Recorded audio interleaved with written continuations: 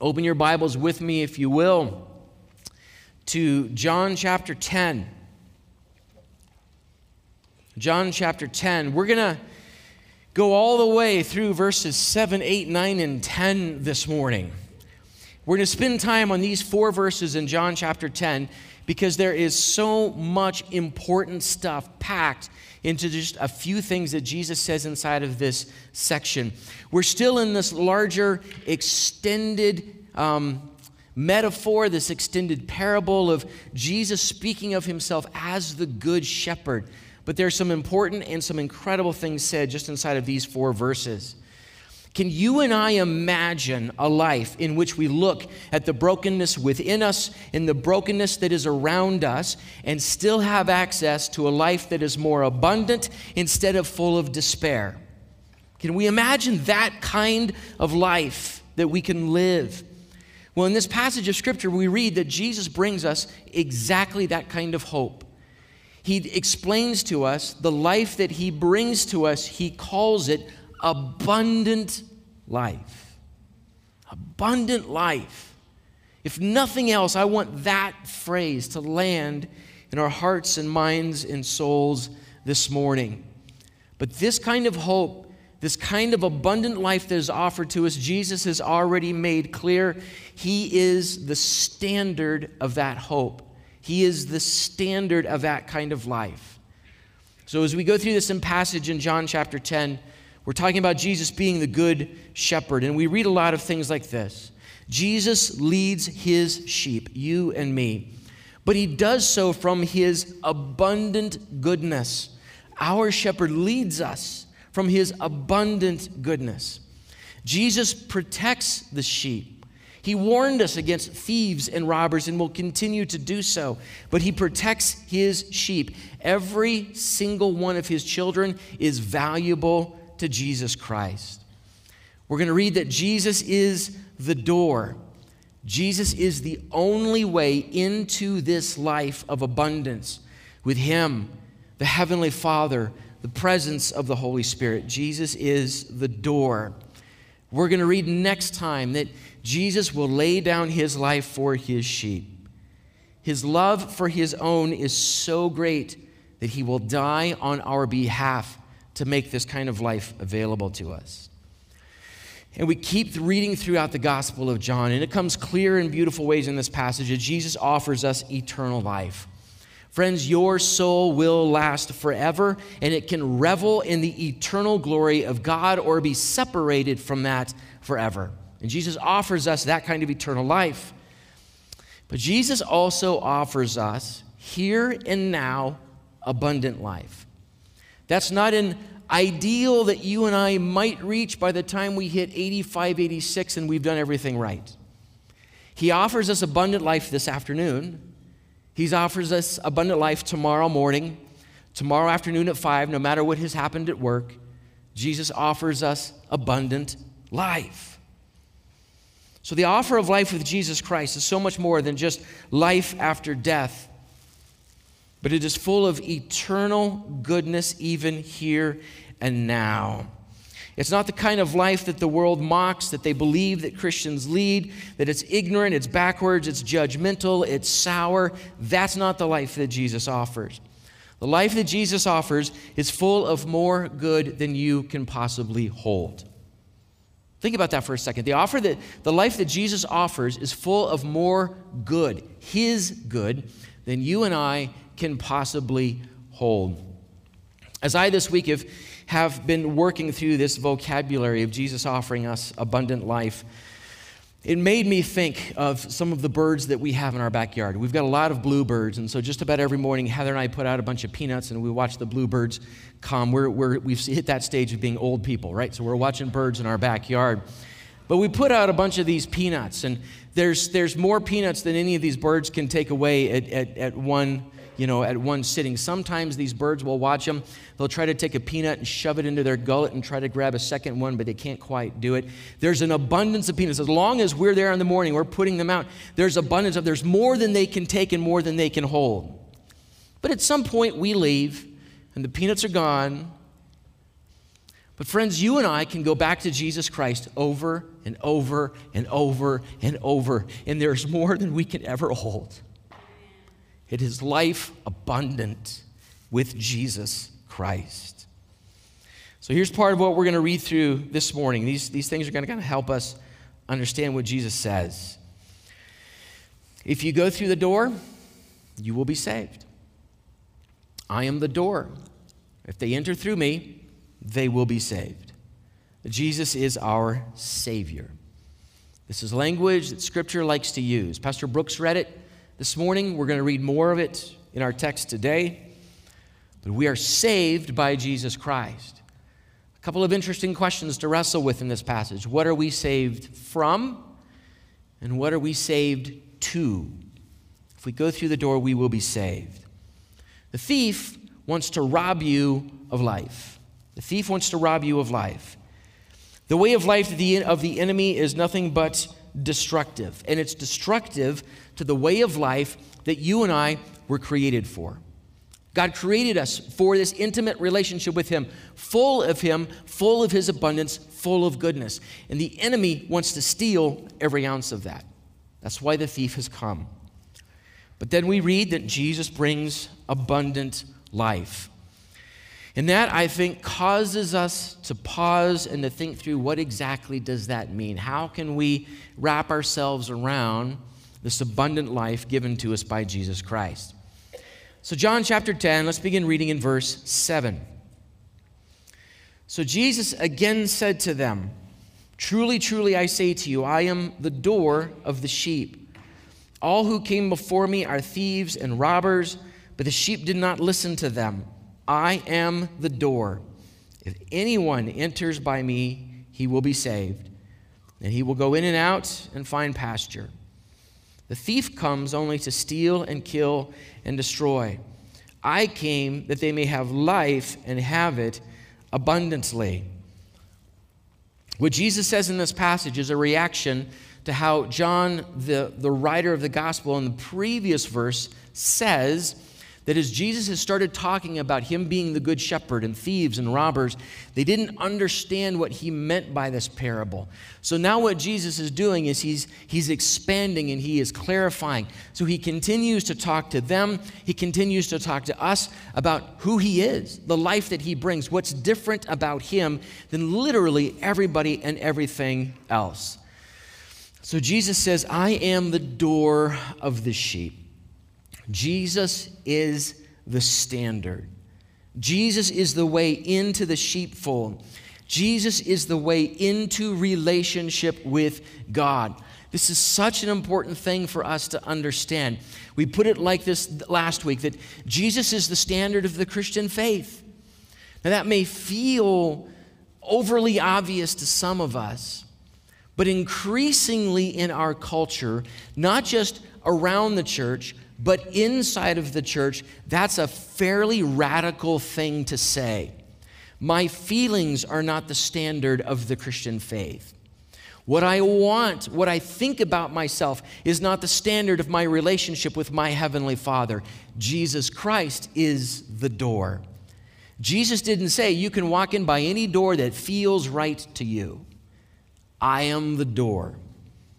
If anyone else tries to climb into the sheepfold any other way, thief and robber, watch out. But anyone, He says, who comes in through me will be saved. Jesus is the standard. This is why this clear message about Jesus Christ was at the heart of everything the early church did.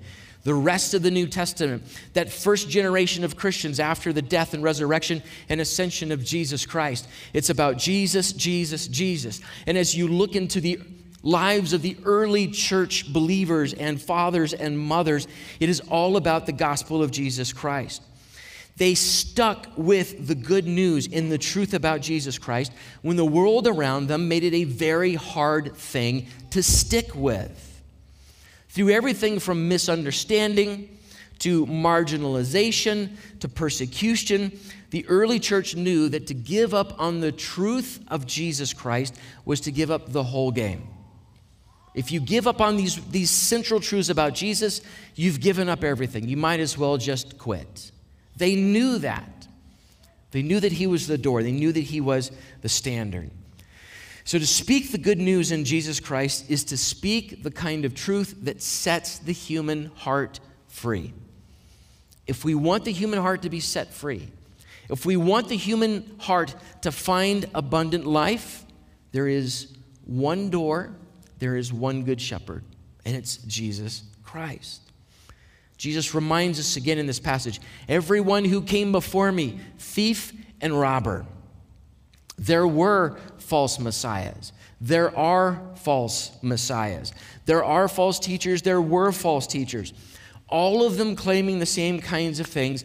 All of them claiming substitution as lordship to Jesus Christ. They were substitutes. Their ideologies were better. You follow me, you walk in this way of life instead of following Jesus Christ.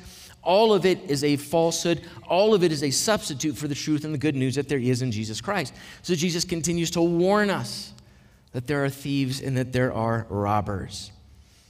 I am the door, and anyone who comes in through me will be saved. They will go in and out, and they will find pasture. I am the door, and anyone who comes in through me will be saved. Now, I've been doing this long enough to know that a lot of people, and sometimes Christians included, don't like the language of being saved. They don't like the language of being saved because it implies that they're lost, that they don't know the way, that they don't know how to make their right way through life, a right way into Jesus Christ in relationship with the Heavenly Father. I don't like that kind of language about myself, so I really don't know what to make about the vocabulary of being saved. But the language of salvation is not all the way through, not just all the way through Scripture. It is the clearest and most accurate way of talking about me before Jesus and me after Jesus. I was lost, now I'm saved. I was blind, and now I see. I was in the dark. He has brought me into the light. It is just the clearest and most accurate way of talking about life before and after Jesus Christ. This brought up an uncomfortable memory for me. How many of you have been lost in the woods before? I mean, genuinely lost in the woods. I was once, and I was maybe 10 or 11 years old. I was actually on a Royal Ranger camping trip. Now, this is not to warn you against Royal Ranger camping trips. This was my fault. We went up the side of a hill with a group of friends away from the campsite. Somehow got separated from my friends, and I went down the wrong side of the ridge. And when I got to the bottom of the hill, no campsite. Nothing looked familiar. Now, I would like to tell you that my ranger training kicked in, and because of my cool and calm demeanor, I made my way back to camp. I oriented with the sun and the trees and shadows and made my way. Moss is on this side of the tree, and here I go. That's not what happened. A lot of running around in circles until I literally ran into the lake. It was where the camp was. That's how I found my way back.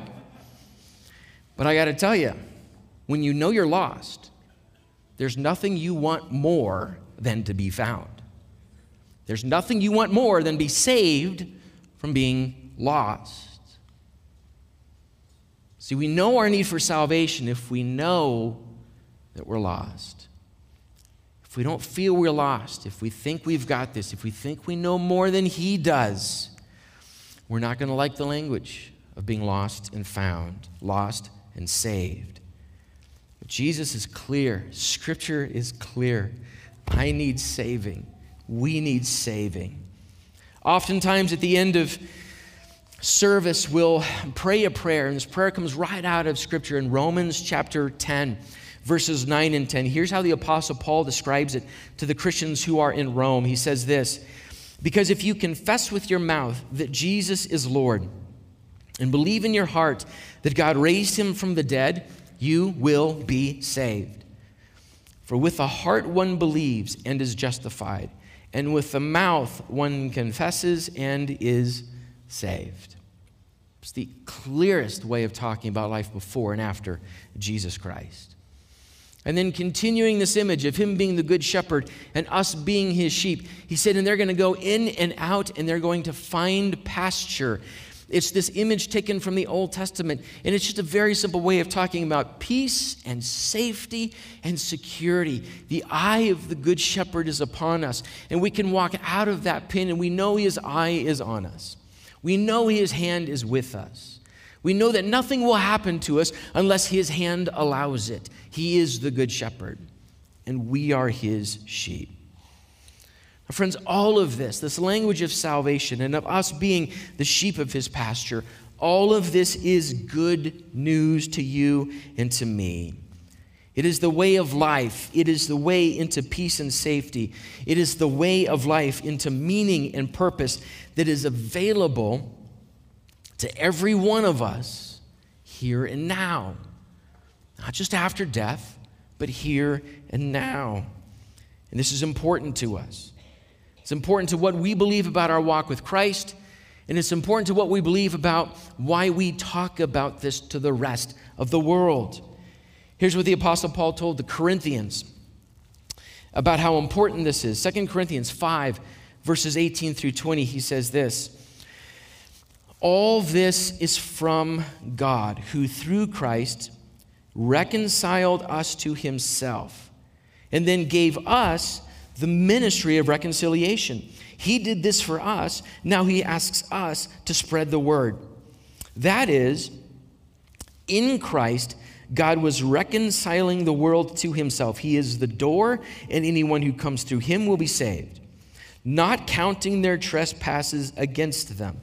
They are forgiven, and entrusting to us the message of reconciliation.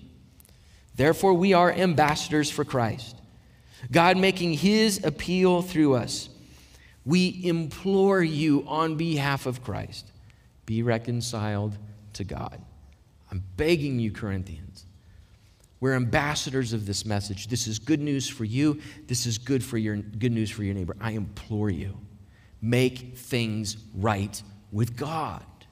That's how important this is to the church of Jesus Christ. So listen, friends, the good news that the church has to offer the world is not niceness. It is not social justice. It is salvation found in Jesus Christ, the Good Shepherd. That's the good news the church has to offer. All that comes from that, works its way out through us, begins with salvation in Jesus Christ. That's the good news that the church has to offer this world. So Jesus begins talking about salvation. He begins talking about this life of peace and safety, finding pasture in the family of God. All of these beautiful, wonderful things he talks about. And then he says this in verse 10. Now there is a thief, and the thief comes only to steal, kill, and destroy. But I have come that they might have life and have it more abundantly. So I want to talk for the next few minutes about the thief and the good shepherd. Jesus has talked about thieves and he's talked about robbers, these individuals who are after the sheep, these false teachers, these false ways of life that want to separate sheep from the shepherd. So he's talked about that, and now he moves to the thief, our enemy, the devil.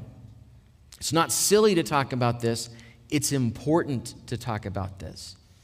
A real, actual, personal entity whose goal is to destroy you and me. That is his goal. That's why he does what he does. So his goal, our enemy's goal, is to destroy the things that are most valuable to Jesus Christ. Last week we said, as we think through this image of Jesus as the good shepherd, what is inside of that sheepfold is what is valuable to the shepherd.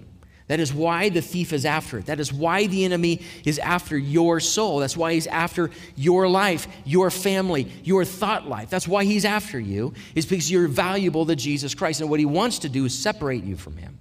That's his job. So make no mistake, that is his goal, to separate you from your church, your family, from Jesus Christ. I'm reminded of one of the lines from the hymn, "A Mighty Fortress is Our God." For still our ancient foe doth seek to work us woe. His craft and power are great, armed with cruel hate. On earth is not his equal. Let's hold on to those lines in our head as we talk about the way of the enemy, the way of life of the enemy. He comes to steal, to kill, and to destroy. First of all, the way of our enemy, it is destructive and it is divisive. He tears apart everything that God intended to be built. Everything that God intended to be put together, the enemy wants to pull apart. Everything God intended to build inside of our lives, inside of our social structures, our families, our friendships, our local bodies of believers, everything that God wants to build, the enemy wants to destroy. It is destructive and it is divisive. And he tears us away from the truth that is in God. Jesus has already warned us in John chapter 8 that he is the father of lies. And when he speaks lies, he speaks his native language. That's what he knows to say.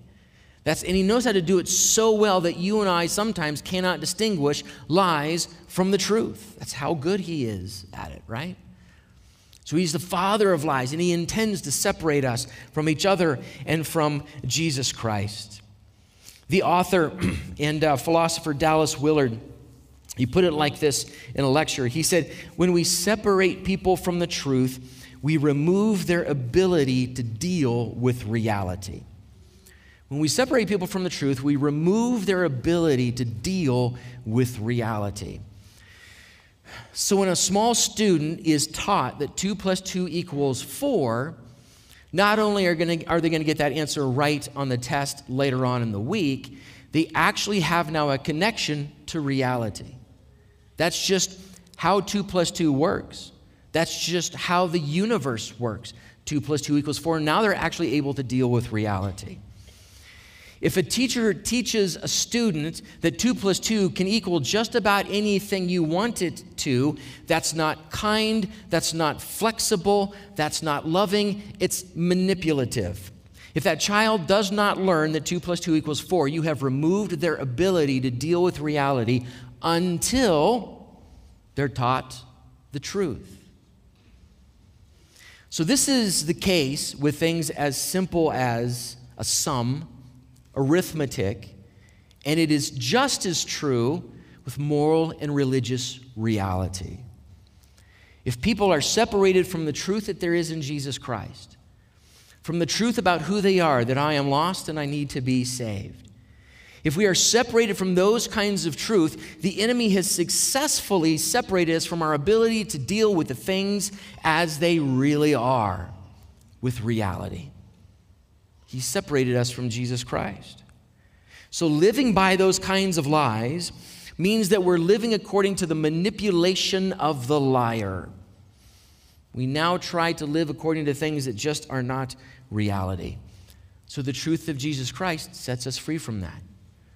And it was in that same conversation in John chapter 8 where he says, your enemy, the devil, is the father of lies. He tells that same group of people, but if you follow me and hold to my word, you will know the truth, and the truth will set you free.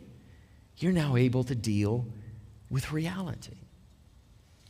There are two, and this is Pastor Phil saying the kinds of things that Pastor Phil just wants to say. There are two primary falsehoods. I mean, there's a lot going on in our world right now, but there are two great big dominant falsehoods inside of our particular culture right now that we have to keep our eyes on. The first is that the state is more important than family and church. It's a lie.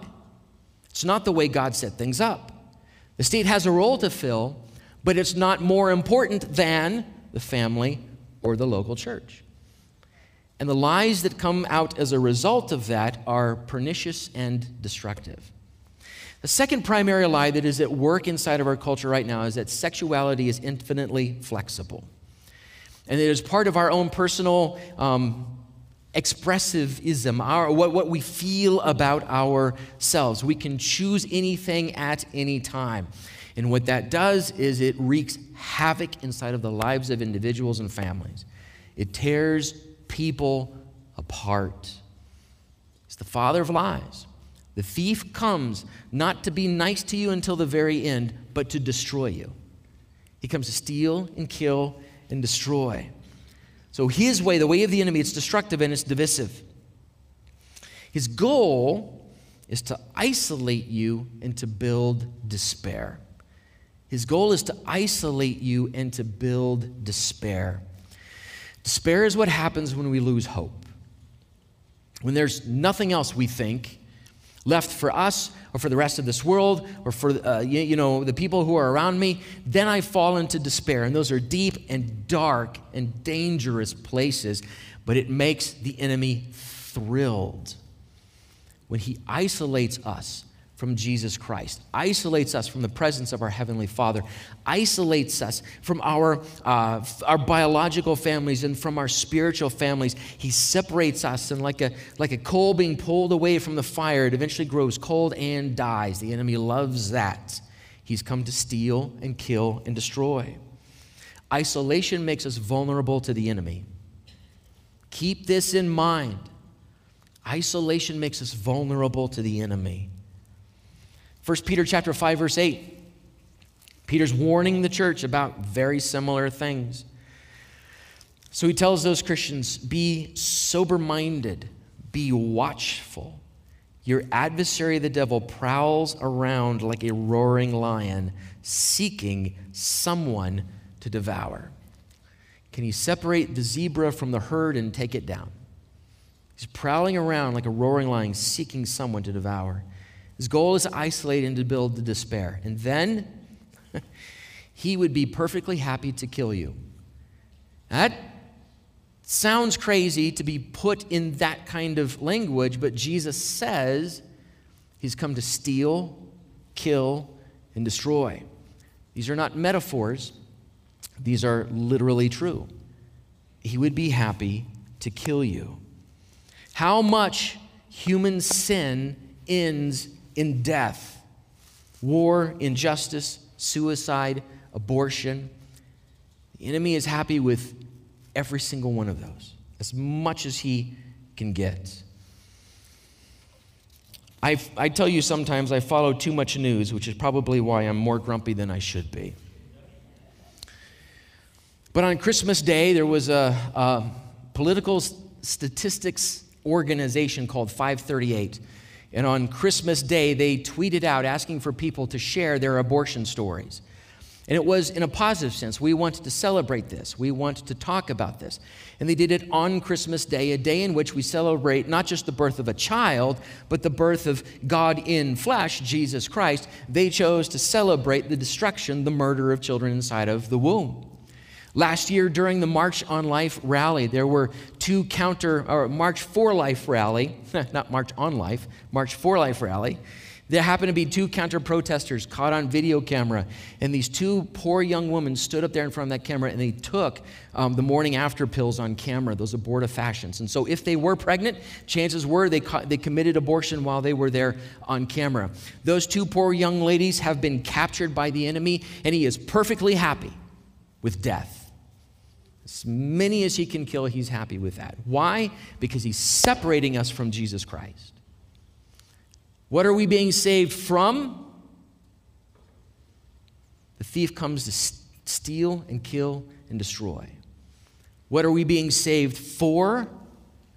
But I have come that they might have life and have it more abundantly. Let's go back to that hymn, A Mighty Fortress is Our God. A few lines later, the hymn says this, and though this world with devils filled should threaten to undo us, we will not fear, for God hath willed his truth to triumph through us. On earth, there is no equal to our enemy, but Christ is our Lord. And God has willed that his truth will triumph through his people. So the abundant life of Jesus Christ. This word abundant is just as straightforward in the Greek as it is in the English. It means more than enough. It means more than you will ever be able to carry at once. You can come back to it over and over and over, and you will never exhaust its resources. You will go back to Jesus Christ over and over, and you will never exhaust his resources for you. It's abundant life that is offered in Jesus Christ. Again, Dallas Willard, in a book that he wrote called Life Without Lack, he says this: unlimited in resources, just as he is unlimited in love, he is the good shepherd who generously provides for our every need. We can imagine a God who is unlimited in resources, but stingy in love. He's got everything you need. He's got more than you need, but he may not give it to you. That's not the God that we're talking about. We're talking about the good shepherd who's come to give you this abundant life. So you see, Jesus intends for us to understand the life that he offers in direct contrast to the way of life brought by the enemy. The thief comes to steal, kill, and destroy, but I have come that they may have life and have it more abundantly. What do we mean by abundant life? As followers of Jesus Christ, as God is having his way within us in every season of life, what do we mean by abundant life? As soon as you buy a Tesla, you have abundant life. One of those giant X's should hit the screen and get great big buzzer sounds, right? Here's what Scripture says about abundant life. Abundant life results when my thoughts, emotions, and desires are shaped by Christ instead of my sins. When my thoughts and my emotions and my desires are shaped by Jesus Christ instead of my sins. If you stop and reflect for a couple of moments, you know what your life is like when it is shaped by your sin. When it is shaped by the things that you know you should not have said or done, or the things you should have done that you didn't, or you knew that your emotions were malformed. Your loves were just the opposite. You cursed instead of blessed. Just a couple of moments of reflection, and you know what life is like when all of these things are shaped by my own sin.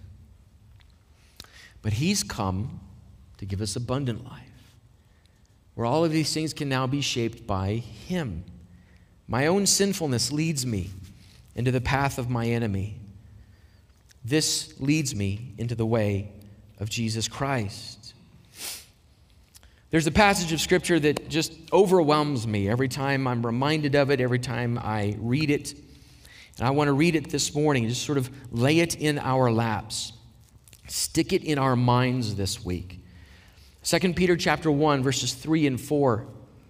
Peter says this: his divine power has granted to us all things that pertain to life and godliness, through the knowledge of him who called us to his own glory and excellence, by which he has granted to us his precious and very great promises. He's granted to us abundant life, so that through them you might become partakers of the divine nature, having escaped from the corruption that is in the world because of sinful desires. God's given you all of this so that now you can partake in his kind of life instead of the kind of life that we know too well, the kind of life that is shaped by our sinful desires. God has given us an escape from that. And it is the power that he's given us to live according to his divine nature through his Son, Jesus Christ. It is an amazing passage.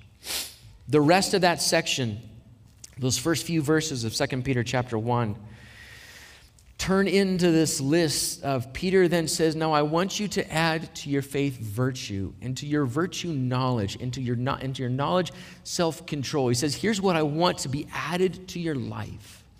What God has granted to you can be described this way, and so we grow in this way. He actually gives us the vocabulary. He gives us the ideas that we need to pursue and to understand. And it's incredible. It is a different life than what I lead most days. And it's a life I want.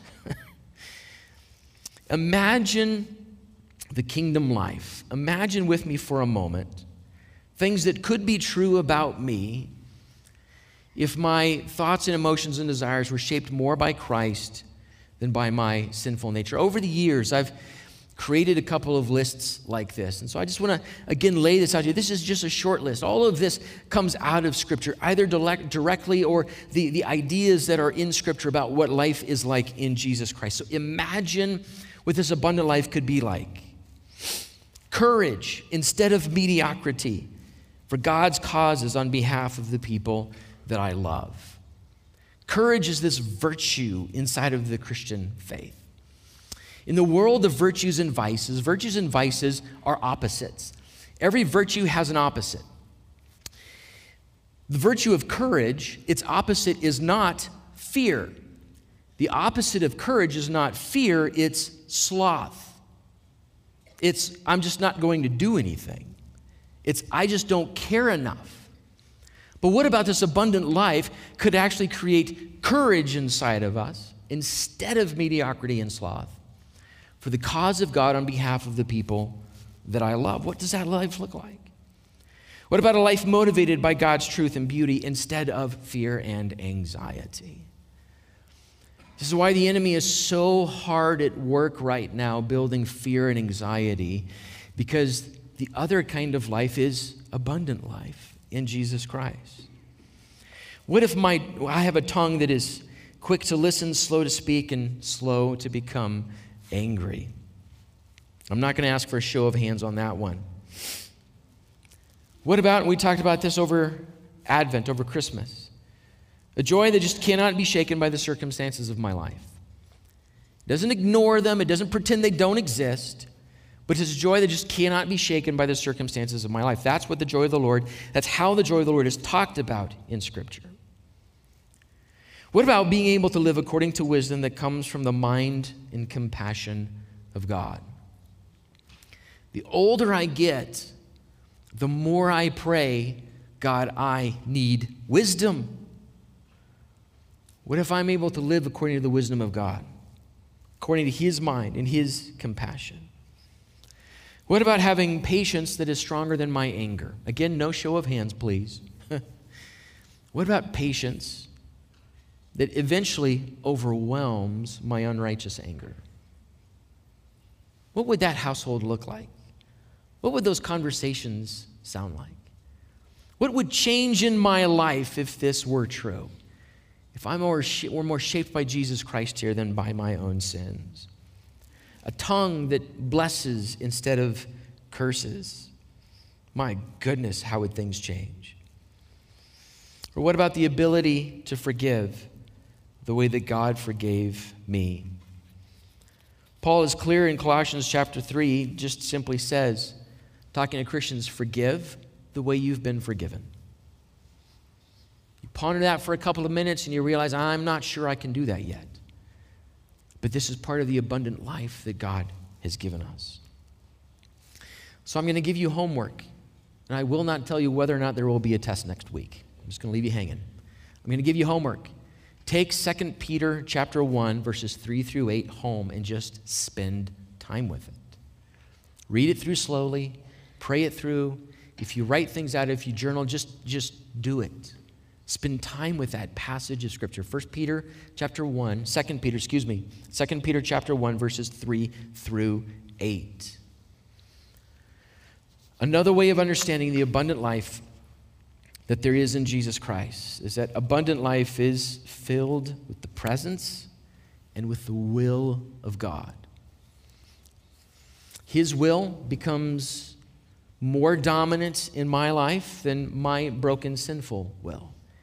His presence is something that leads and guides me more often than not. This abundant life is filled with the presence and the will of God. And even if I don't feel this, I can know that it's true. God's steadfast love never ceases. His mercies are new every single morning. The eye of the Good Shepherd is always upon us. Psalm 16, verse 11 says this, "You make known to me the path of life. In your presence there is fullness of joy. At your right hand are pleasures forevermore." You show me what this life is like. You make known to me this way of life. And it is abundant.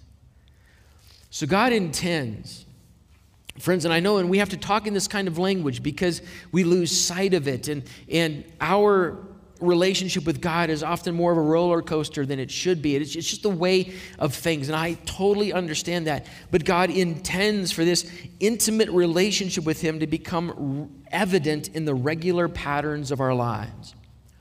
This intimate relationship of us with the Good Shepherd. He calls us by name and we follow Him. We hear His voice. He intends for that to become a part of the regular patterns of our lives. Not just the big moments, not just we put on our Christian shirt for Sunday morning, we show up, we do this, we go home, and then those other patterns don't belong to Jesus Christ. That's not the abundant life of Jesus Christ. So Christ is presenting us a parable describing Himself in shockingly personal language. He does not say, "I am the good engineer. I sort of put the whole great big watch together, I wound it up, and I let it go, and here you are." I'm not the good engineer. I'm not the good manager. I just sort of oversee things.